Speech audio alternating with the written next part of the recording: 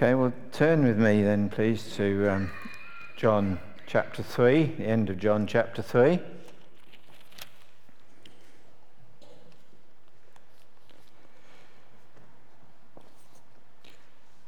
Matthew's Gospel is the manifesto of the kingdom of heaven.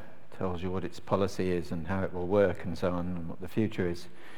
Luke wrote the life of Jesus of Nazareth. Mark wrote a kind of executive summary. Of course, everything's in a hurry in Mark. A sketchbook of Christ, as it's been described. But John's Gospel, which is somewhat different from the others, is, well, he explains to us at the end of the Gospel why he wrote it. John chapter 20, verse 31 says the following: "These things are written that you may believe that Jesus is the Christ, the Son of God, and that by believing you may have life in his name." In all the encounters with people that we read in John's Gospel, and a lot of John's Gospel is encounters with particular people, John is building his case. So in the previous section he records Jesus' discussion with Nicodemus, who was a prominent Jewish teacher, of course. Jesus told him that you must be born again. And after the passage we're looking at today, we find an entirely different kind of witness. A Samaritan woman, a very dubious reputation. And Jesus is going to bring to her the water of life. But in between these two, we have not actually a meeting between Jesus and somebody else, but nevertheless a recorded testimony about Jesus. And that's the testimony of John the Baptist. Now, to avoid confusion over the name John, I'll try and refer to John the Baptist as the Baptist, and to the apostle, who of course wrote the Gospel, as either the apostle or the evangelist, but I don't claim to do it entirely consistently, but I'll try and avoid confusion that way. Now, the testimony of the Baptist was of some importance, because he was a well-known figure, even of some political importance. And certainly among godly Jews, he was a well-respected prophet. And so what he had to say would certainly be worth listening to.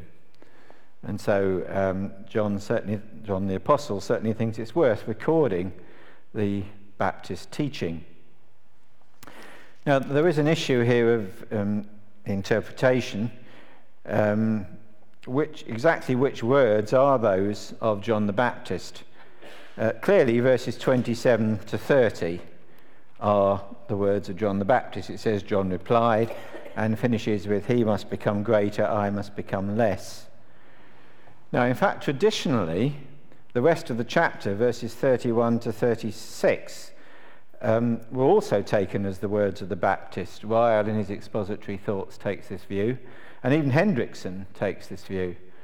But more recent commentators have pointed out that, in fact, it perhaps makes more sense if you take verses 31 to 36 to be the reflection by the Apostle John.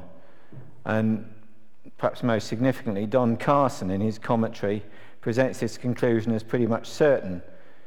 He only qualifies his opinion by saying these appear to be the words of the evangelist. But other than that, he more or less takes it as clear that actually these words are the words of the evangelist. The style does seem more that of the gospel writer than the down-to-earth prophet. But even if these are the words of the Baptist, it's clear that the evangelist has put them there for a reason, because the themes are closely related to those of Nicodemus and indeed the woman in the well in the next chapter. So we can't be entirely sure where the quotation ends, as you have an NIV, the footnote suggests. I would incline to go with the more recent view of Carson and others, that verse 31 to 36 are the reflection on the words of John by John the Baptist, by the evangelist. But let me remind you anyway, it really doesn't matter all that much. Either way, they're still words of Scripture, and so they're still words of authority. So we're going to unpack this passage under three headings. There's a lot going on, actually, a lot in this very short passage. And so we'll look at it under three headings and to try and get our heads around what it actually says. So these are the three headings I'd like to look at. First of all, it's three questions actually. Who washes cleanest? Secondly, who is the groom and who is the best man? And thirdly, who is it that truly gives life? So let's look first of all at verses 22 to 26. You see that these verses revolve around the issue of water and washing. Water, in fact, is quite important in John's Gospel. It's already been mentioned in this chapter in verse 5. And in chapter 4, of course, when Jesus has this discussion with the Samaritan woman, it revolves around a well. It takes place at a well, and the whole discussion really is about who provides the true water of life. So water is important to John the Evangelist. In our passage today, topics for discussion, in fact, are baptism and washing. And whose baptism is best is the question that's raised. Is the one to go with the baptism of John? Or is it Jesus who had started baptizing, or more specifically, he tells us later, actually his disciples, but Jesus' disciples had started baptizing. But of course there's also this mention of disputes with a certain Jewish rabbi whether Jewish ceremonial washing was the way to go. So who is it that washes cleanest? All the protagonists, of course, are agreed about one thing. We're not talking about personal hygiene here. What we're talking about is spiritual washing, spiritual cleansing. And remember, baptism is not only a sign of washing, we're reminded it's also a sign of burial and rebirth, as is suggested in verse 7 about new birth earlier in the chapter. What is the source of this new birth? And so we have a debate here about whose baptism is best. But you'll notice this isn't exactly a calm academic discussion. It's not a group of theologians sitting down around the dinner table discussing the nature of baptism. There's a lot of spiritual jealousy and competition at work here. The Baptist disciples are particularly concerned that John the Baptist is missing out. See that in verse 26, don't we? He says, that man who was with you on the other side of the Jordan, the one who you're testified about, well, he's baptizing and everyone is going to him. They even appear to be blaming John for a tactical mistake in associating with Jesus in the first place. Saying, you testified about him and now they're all following him. And these disciples, they've attached themselves to John the Baptist's star, and that star now seems to be in decline. And they're wondering whether they made a wrong choice, perhaps. Of course, what they didn't know at the time was it was about to get a whole lot worse, because John the Baptist was shortly to be arrested and ultimately, of course, executed by King Herod, as we're reminded in verse 24. At this time, John was still getting plenty of action himself. We see that in verse 23. John also was baptizing near Salim, where there was plenty of water. But the disciples could see the way things were moving, and it was a direction they didn't like. John, they say, do something before it's too late, before everybody's left you and gone on to this new teacher. So what will the Baptist do? What has he got to say about this? Well, the first thing he does, of course, he starts by reminding them that they're all on the same team, or at least they ought to be. So he says, forget water for a moment. Water's just a symbol. It's not a matter of hitching your wagon to your favourite teacher. It's rather one as what task has God given us to do? All these tasks come from heaven, as he says in verse 27. A man can receive only what it was given him from heaven. Each one does the task he's been given, using the gifts he's been given to do them. Their job is to advance the kingdom of heaven, not to reinvent it to suit themselves. And the Baptist reminds them in verse 28 that he'd never said anything different. So then, what is the task that John the Baptist was given? Well, he says, think of it as a wedding. Now, this idea, of course, is not something the prophet had made up.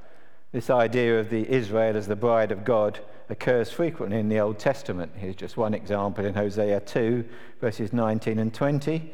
God says, I will betroth you to me forever. I will betroth you in righteousness and justice, in love and compassion. I will betroth you in faithfulness, and you will acknowledge the Lord. It was an idea that the people of God were wedded to God, was, I say, an Old Testament one. And John picks this up. And so how does John the Baptist see his role at this wedding? Well, he's quite clear about that. He's not the bridegroom, he's the best man. It's quite clear that it isn't his party. Now, of course, you might get the wrong impression if you see the best man about his work, organising everything, making sure in particularly in a Judean wedding, the friend of the groom was an important character. His job was to make sure all the arrangements were in place before the groom arrived. They did it the other way round then, but nowadays the groom is here and we wait for the bride to arrive. But in Judea, they did it the other way round. The bride would be ready there at the wedding, waiting for the groom to arrive. Seems like a much better proposal to me, actually, but there you go. But that's the way they did it. And, of course, the best man, the friend of the groom, was there representing the groom, making sure everything was ready for the feast, that everything was organised. And, of course, he'd pop up all over the place, checking the guests were there in time, that everyone understood the arrangements for the wedding feast, and generally making sure that every detail was in hand. So he had a prominent position, as it were, in these arrangements, but still it isn't his party. Once the groom arrives, the job of the best man is to fade into the background. But you might say, does that make it an anticlimax? Does the friend of the groom then sort of mope about, wishing the guests would talk to him instead of the bride and groom? Well, of course he doesn't. His satisfaction is that of a job completed, of a plan that's come together. And as he greets the groom in verse 29, he finds joy in knowing that his job was well done. His task is completed, and his joy is in having done the job that God had given him to do. And so if the ushers would go around promoting the cause of the best man, well, that's just absurd, isn't it? And that's what John's disciples were trying to do. It's not his party. And just to put the matter beyond doubt, he says in verse 30, he must become greater, I must become less. Anything else would be totally inappropriate. It's a wedding. It's all about the bride and the groom.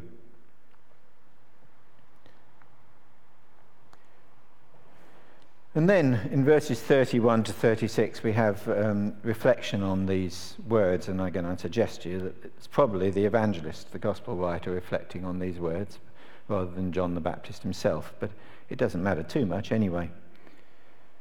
So what's the evangelist make of this? Well, John was after all a great prophet.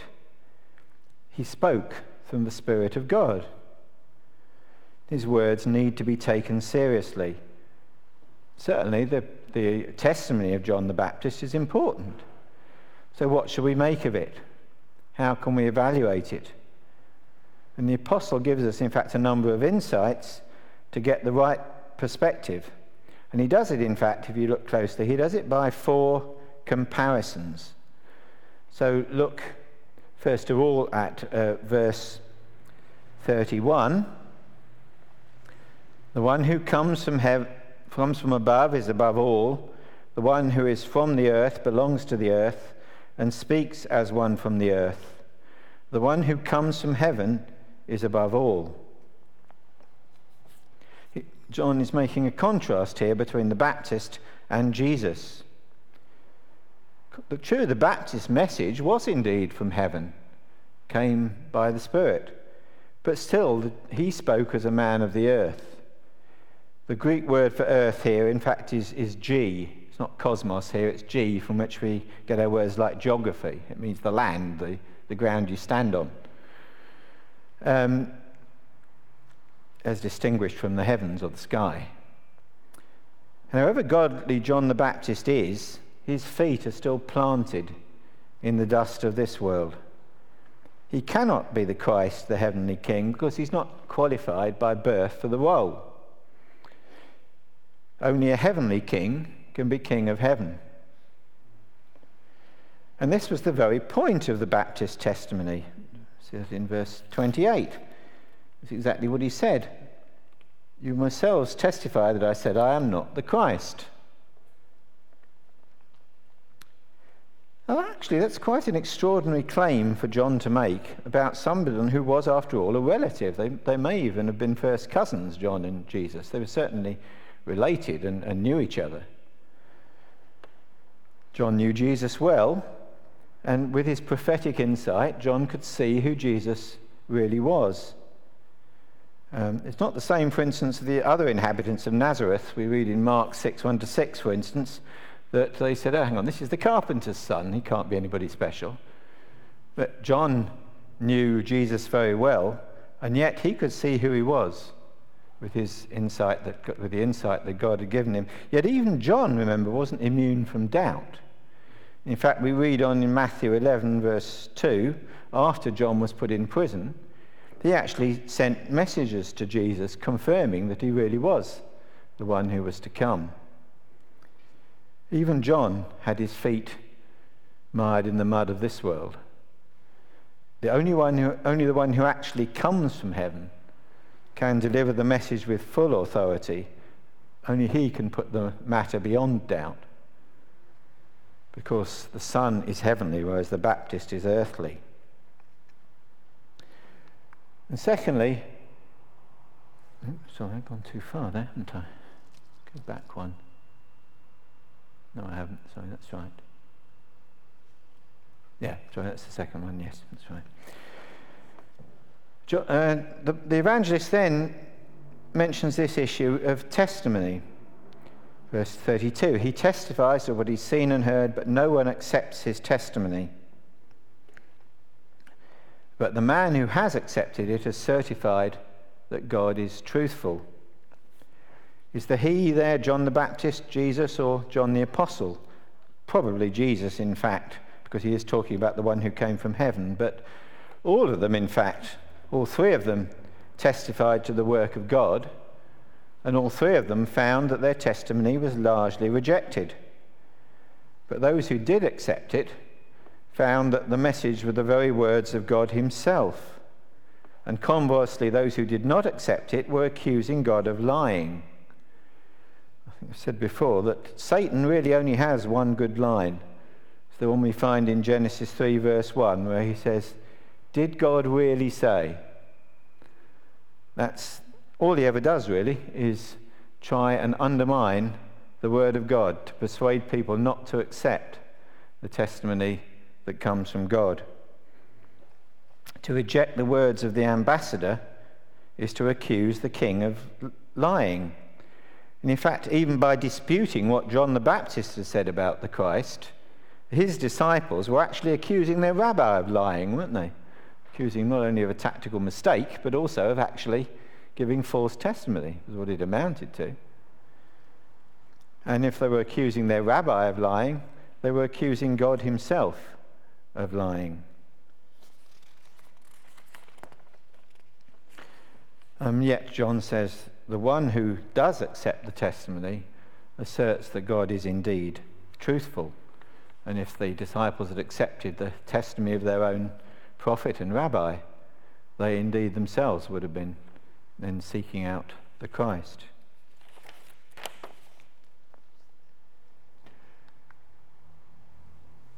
And thirdly, John points out that while a prophet is limited, the Son is unlimited. And this, commentators think, and I think is right, is what John is getting at in verse 36. The one who God has sent speaks the words of God, for God gives the Spirit without limit. Probably there's an implied him here, for God gives him, the one who comes from heaven, the Spirit without limit. A prophet's knowledge is limited. His authority is limited. In fact, even his ability to bear the full force of the Holy Spirit is limited. Remember that Moses was told that, wasn't he? He was warned that if he saw God face to face without any screen or barrier or veil, he would be burned up and destroyed. The human frame can only take so much. But the one whom God sent speaks the very words of God, for God gives him the Spirit without limit. The Father loves the Son and has placed everything in his hands. It's not the limited authority of a prophet or even of the lawgiver Moses, but the Father has placed everything in the Son's hands. The one who comes from God has the Spirit without limit and carries the authority of God himself. We could paraphrase this a bit by saying the Father said to the Son, I want you to go and sort these humans out. They can't handle it on their own. And you'll have all the resources of heaven behind you, and I'm leaving it all in your hands. You have my every confidence as my beloved Son. God has placed everything in the Son's hands and given him full authority. And then finally, what's the conclusion of this matter then?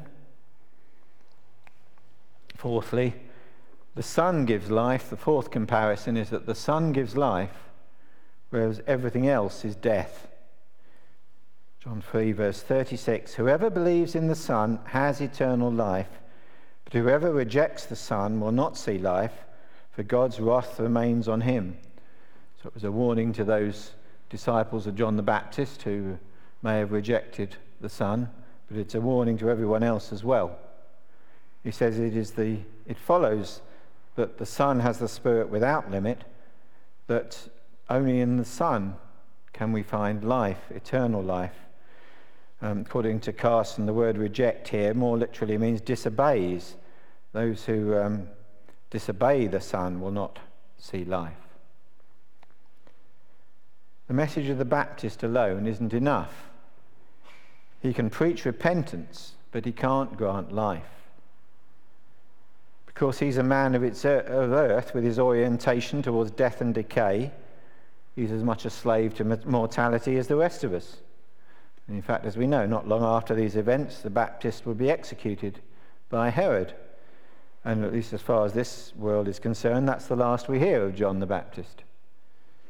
Only the Son cannot be held by death because he has life in himself. And John tells us the Son grants life to those who believe. We were thinking about this morning, weren't we? The resurrection. But another slightly different slant on it here. Because the Son has life in himself, death could not hang on to him. We think of it as a work of the Father, and of course it was in a sense. And yet there's also the fact that the Son himself has the life from heaven.